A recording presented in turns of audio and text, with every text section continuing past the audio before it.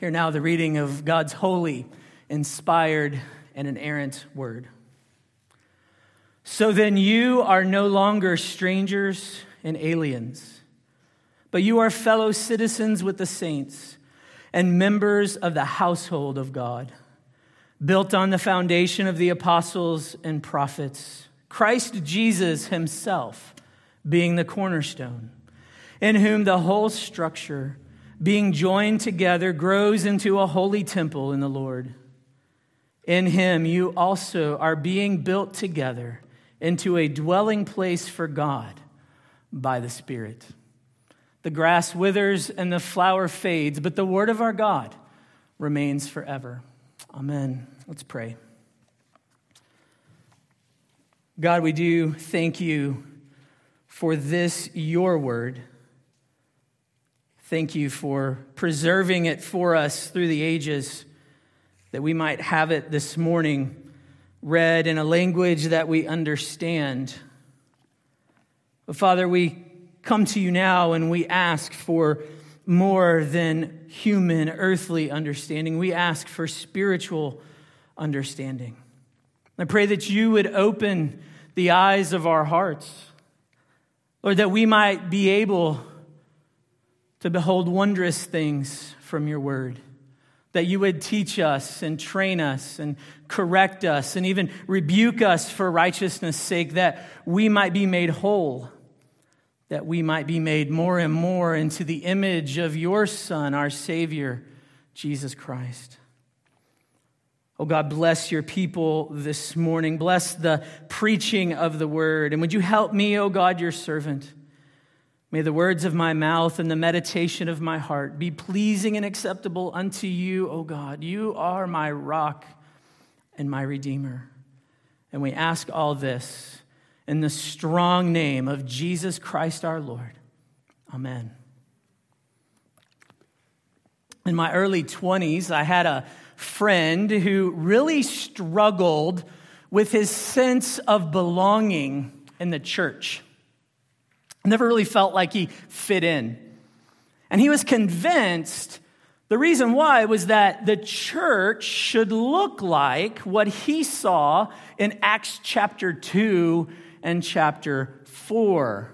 You can look at those if you want, but to summarize it, here we have a picture of a group of people who had everything in common, who were devoted to the Word of God and to the sacraments, who were in regular and meaningful fellowship with one another, and who were selling their possessions and distributing the proceeds to anyone who is in need.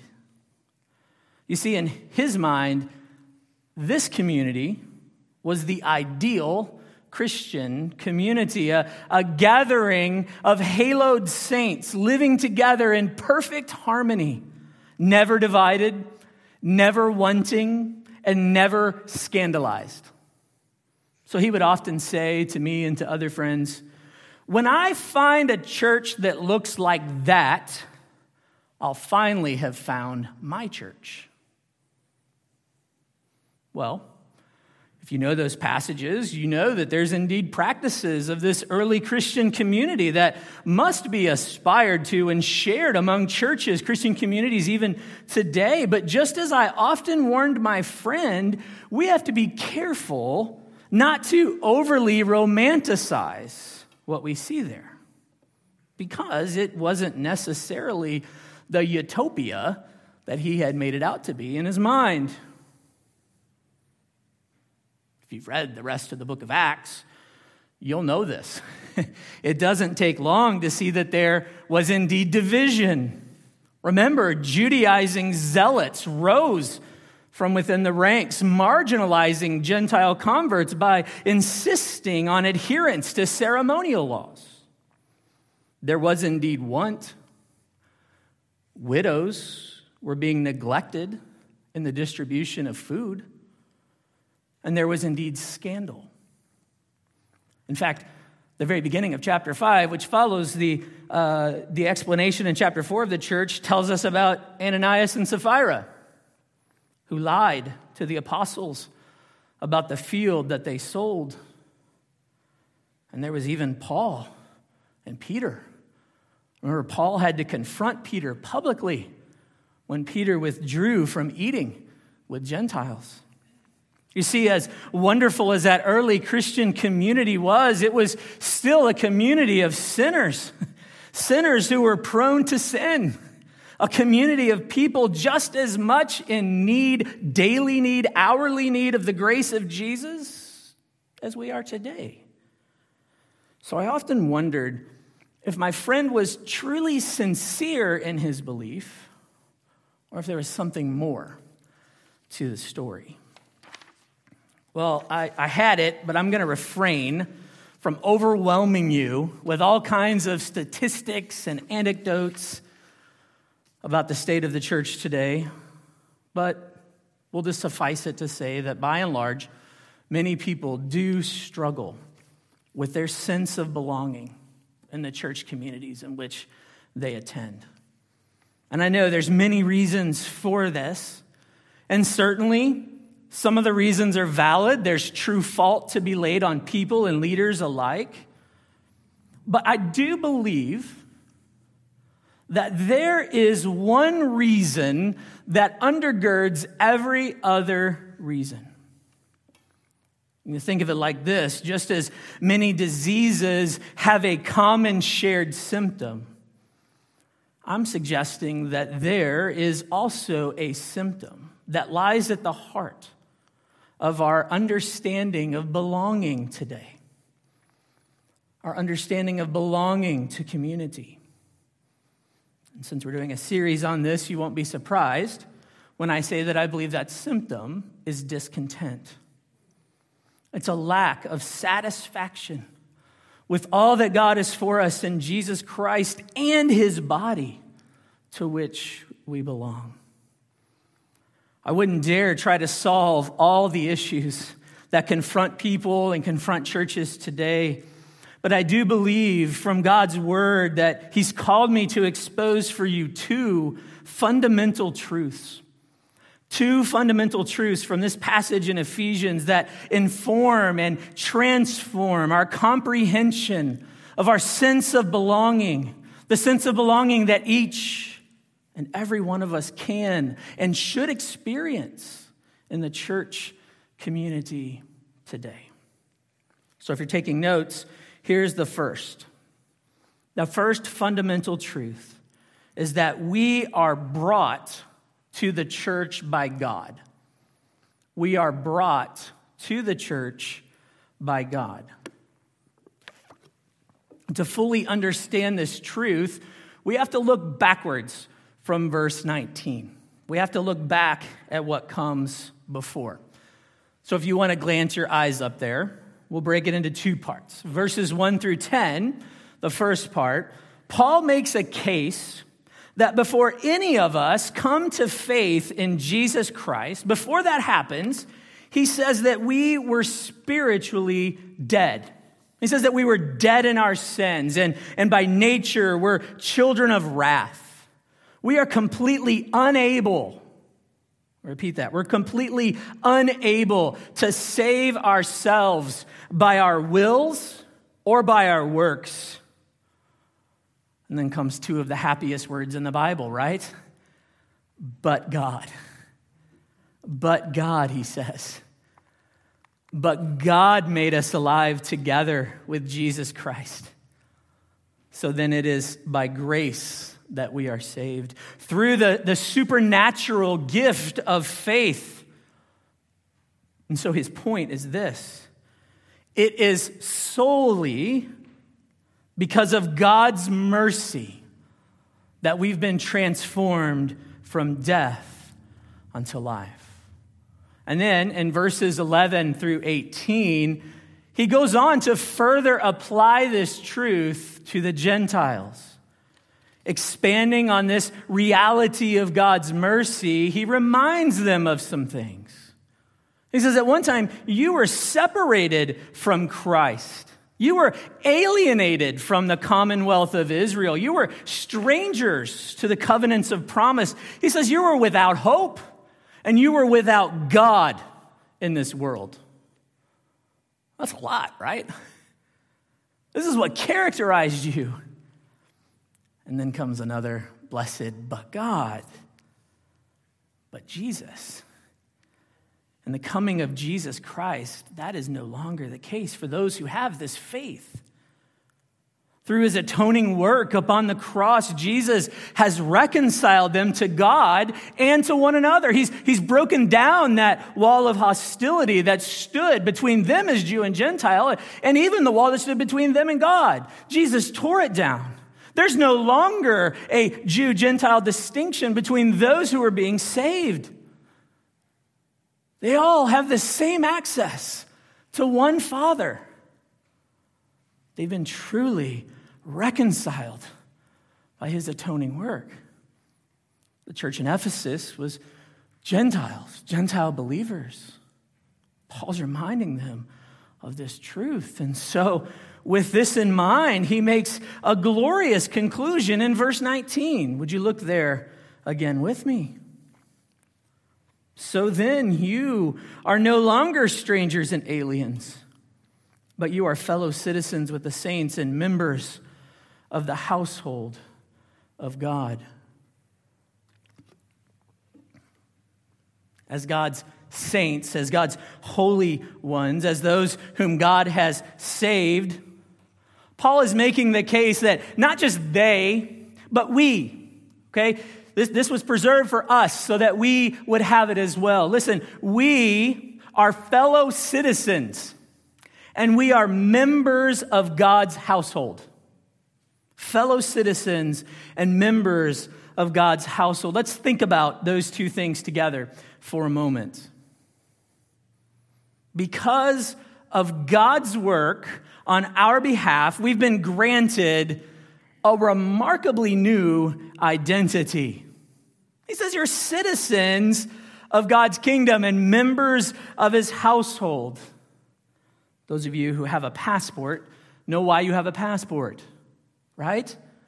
You carry a passport to display to others, particularly other officials in other countries, that your country of origin is this country. So if you have a U.S. passport, when you travel abroad, you are saying that I'm a citizen of the United States. Also, you have a name.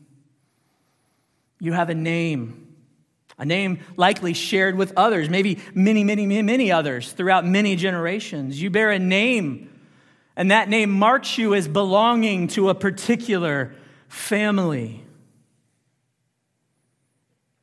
So think about this. As Christians, we have the seal of the King upon our hearts. We have the seal of the King upon our hearts, and it grants us access to all the rights and all the privileges that flow from him and his grace. We have a new citizenship. Our citizenship is in heaven. We belong to Jesus. We didn't earn this new citizenship. There wasn't a prerequisite amount of time we had to spend in this kingdom. There wasn't some test we had to take, some work we had to do. No, he gives it to us freely because he's chosen us as his own. And if what Paul said is true, and it is, we didn't choose to marry into this family on our own either. Well, we did. But by nature, we wouldn't have.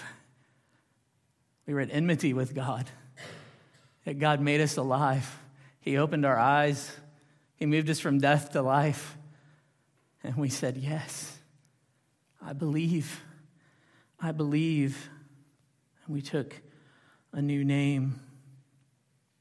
By God's power alone, he took you and I. He took us, strangers, aliens, spiritual orphans, and he brought us into his fold.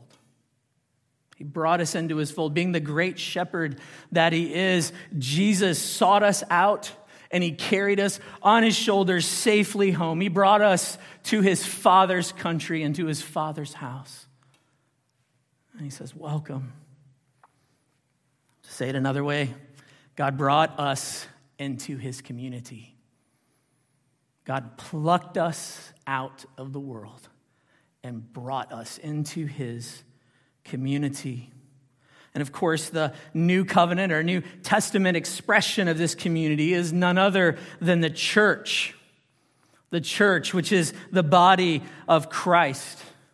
So while Christians are spread out across the globe and even spread out among various communities, together, all the Christians, the true believers around the world, represent Christ's body, the church. So sometimes we might refer to the church with a capital C, and we're saying all the church, the universal church, all those whom Christ has saved. But more locally, more kind of right here, right now, together, we are an expression of his grander body. Or as I often say, we're a corner of his kingdom right here and right now. So what is this fundamental truth that God has brought us into the church? What does it have to do with contentment? Well, there's some realities we have to face. And a somber reality is that we live in an age where church shopping is just as common as clothes shopping. It's like going to the mall, right? Do people go to the mall anymore? I used to go to the mall. There's all kinds of places, all kinds of styles, things to fit our preferences, our size, our shape, the color we want. Furthermore, we live in an age where long-term commitment and lasting satisfaction are generally wanting and wasting. The digital age has made us quite fickle. So in our discontent, what do? In our discontent, we allow ourselves to become consumed with finding just the right community that meets every single one of our expectations. Every single one of our desires for ministry and whatever other criteria we hold to. Are my ministry boxes checked? Are my other needs checked? And listen, I'm not condemning needs. There are biblical needs. There are appropriate expressions and ministries and other criteria that we definitely want to measure a faith community against, right? We want to make sure that they are these things. For us, it would be, are they holding to the Westminster Confession of Faith, which is our church's statement of faith? There would be a place we would begin. And of course, there's more than that, but that's just an example. Well, what I find even in my own heart at times, and what I see as I talk to people, is that we're not always careful. We're not always careful. We tend to wrap our sense of belonging up with some set of values that we've devised on our own. Values that reflect our own insecurities and our own fleshly desires. Those things, rather than our spiritual security in Christ and a godly desire to glorify him in obedience to his calling and his provision and his placement. So Christians, what I want you to hear this morning, what I want you to know is that you do indeed belong. You belong. You have been brought into the church, capital C, church, by God. If you leave here with nothing else this morning, remember that you are a citizen of his kingdom and you are a member of his household. I want you to be fully satisfied with your place there. Embrace all that he has for you as your child. I want you to rest in the rights and privileges that he affords you. That is the root of your belonging. And it's a root that will continue to go deeper as we continue into the next several weeks of this series. And then when you come into a particular church like this church, the Granville Chapel, don't be too obsessed with what this body has to offer you, but instead be satisfied with what God is providing for you through your fellow citizens and fellow siblings who sit in the pews all around you. You're not here by accident. You are not here by accident. Some of you are visiting. Some of you are longtime members. Some are out of town and not able to be here. When you hear this later, know you're not here by accident. He has called you out of darkness and into his marvelous light. He's called you here, even today, to remind you that you belong. You belong. You belong to him. You belong to his kingdom. You belong to his family. You belong to his body. And because of that, you belong here too. And listen, I know because I've been there. I've wrestled. I've wrestled with unmet expectations. I've wrestled with difficult circumstances that they just scratch away at us, right? And they even rob us of our sense of belonging in a particular place. And it's hard. And if that is true for you, I'm sorry. Let's talk more about that. But we're talking big picture here as well. I don't want anyone leaving this place this morning not knowing that you belong. Your ultimate sense of belonging can and is satisfied in knowing that you do belong to God and you belong to his community. You belong to the body of Christ.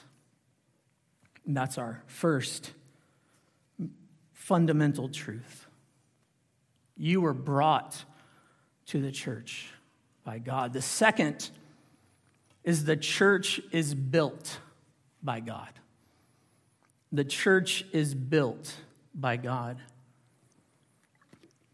This truth is quite evident in the language that Paul uses in verses 20 through 22. He says in verse 20, we are built on the foundation. And then in verse 21, he references the whole structure, which is being joined together, grows into a holy temple. And then finally, in verse 22, notice he says, you're being built together into a dwelling place for God by the Holy Spirit. Throughout these verses and these references to building, the emphasis, and you don't need to know Greek for this, you can know this by just looking at the English, the emphasis is clearly on the fact that God is the one who is doing the building. God is the one who is doing the building. The cornerstone of what he is building is Jesus Christ. And the purpose of what he is building is to be a dwelling place for him. And by his Spirit, notice what he does. He brings the various pieces together and joins them together. He molds them as he sees fit. We often overlook that, don't we? Oh, yeah, we know God's the one doing this. God is doing it. God is building his church. I find that to be very comforting. So much of our discontent with the church and so much of our sense of belonging in a particular church rests in what? Our discontent with how the church functions, what the church does, how it doesn't live up to what it's supposed to be.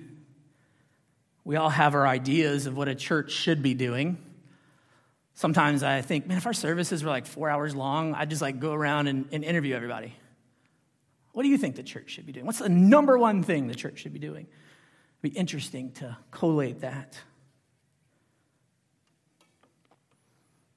And, most of those perspectives, and I know most of you, would come from a biblical perspective, and they would be good. They would be good. There would be things that, we need to be doing. But what I find is that all too often, we're actually really impatient with what God is doing. We don't Stop and smell the roses, as they say.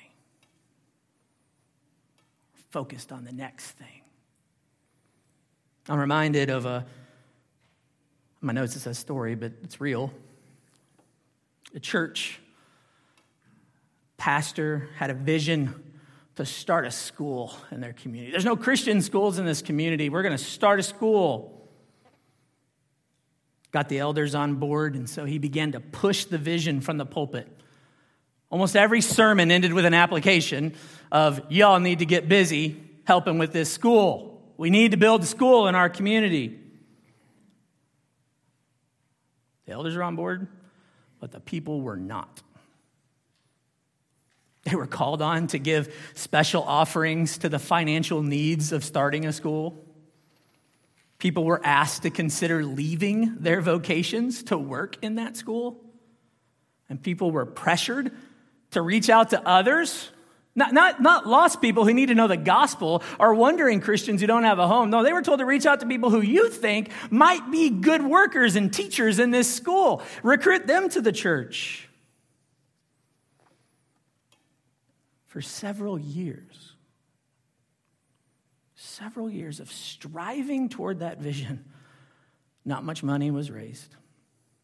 In their frustration, the elders were discouraged by the people's response and began to distance themselves from the members, not loving and caring for them as they should.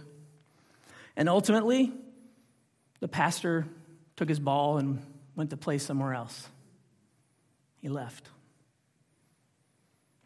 Took his vision with him. He left the church struggling, ultimately incapable of continuing. And it's no longer a particular church. It's a sad story, but it's a common story. It's a very common story. If you think about that, is starting a school a good vision? It is. It's a good vision. But I can't help but be reminded of Psalm 127:1. Some of you have memorized that. Listen to what it says. Unless the Lord builds the house, those who build it labor in vain. Unless the Lord builds the house, those who build it labor in vain. Starting a school was a good vision, but circumstantially, though, it became clear that this was not what the Lord wanted to build. We're not talking about a knee-jerk rejection of it and we need to retell the vision. No, it was rejected for a long time by God's people. So why did they keep pushing it and pushing it and pushing it? Was it stubbornness? Was it misdirected faith? Was it something else? Oh, we can't really know for certain because we don't know their hearts. But we can learn from what happened. And this is what we can learn. In all of our desires to build community, in all our efforts to push ahead with the vision that we believe God has given to us, and all of our striving to make the biggest impact for Christ that we feel called to do, we must always yield ourselves to this fundamental truth. It is God who builds his church. And while we are often the instruments in the Redeemer's hands, instruments that God uses to do the building, we must never forget that we are also living stones. Stones that he's using, that he's putting together, that he is taking and building his dwelling place here on earth. I'll sum it this way. God has us in his hands. We do not have him in ours. God has us in his hands. In my study this week, I came across a question that just kept gnawing at me. Ever have that happen? You read this, you're like, oh, that's deep. And so I shared it with some close friends, and some of them had time to get back to me, and we had some good discussion about it. And this was the question.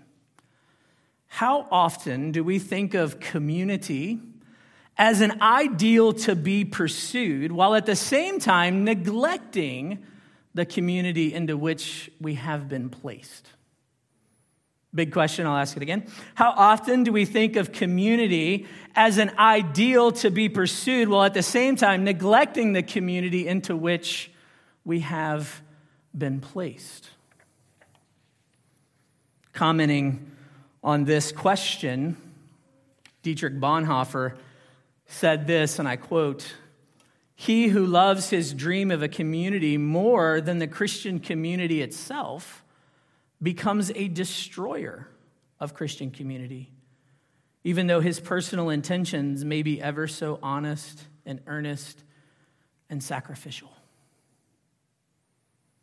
You see, sometimes we get so consumed by what we think our church should look like or what we think we should be doing, that we only fuel our discontented hearts and set ourselves up for all kinds of disappointment. And eventually, when we get disappointed enough, we just go look for other communities to scratch our itch, whether it's in the overwhelming number of churches that are available, particularly in this country, or the overwhelming number of organizations that you can go and join and do all kinds of things. Organizations that readily welcome new people to pasture. But all the while, and I've experienced this myself, that satisfying contentment that I'm looking for, that I'm searching for, is actually a lot like that football that Lucy holds for Linus in the comic Peanuts. Some of you recognize this reference. He gets up enough courage this time. She's actually going to leave it there, and I'm going to kick it. And he runs to kick it, and what happens? She pulls it away, and there he goes, whoop, falls right down on his back. Thought he had it in his grasp, and then it's gone. Does that sound familiar? Maybe some of you were kickers, and it sounds really familiar. But does it sound familiar? That pursuit of contentment in community just gets yanked away. Friends, we must learn to be satisfied with all that God is for us in Jesus Christ and in his body, even while we patiently wait for him to do his work in his time. And listen, this isn't a call to apathy. It's not a call to just settle. It's actually a call to action. It's a call to spiritual faithfulness. As I said before, you're not here by accident. By God's grace, God has brought you into his kingdom and into his family, and he's even brought you right here into this corner of his kingdom and this part of his family. So maybe the questions we should be asking is, what gifts has God given me that he wants me to use for his body here? What passion do I have stirring within me that God may actually be stirring within others? How might God make all of us so satisfied in him together and all that he is for us in Christ Jesus together, make us so satisfied that we actually find ourselves experiencing a new unity of purpose? A refreshed calling to share our lives and share the gospel with people in our community. Imagine what could happen if we would truly rest in the truth that not only do we belong to God, but rest in the truth that we truly belong in this church. And we believe that he has. And we believe that he is. And we believe with all our hearts that he will continue to build something truly wonderful right before our very eyes. Not because we can say, look what we did. No, but we say, not to us, oh Lord, not to us, but to you be all the glory. And as a pastor and the pastor of this local church, that is, as I often describe it, extraordinarily committed to the ordinary means of grace. And what I mean by that is committed to the authority of Scripture, the worship and fellowship of the saints, and growth and grace and knowledge of God's people.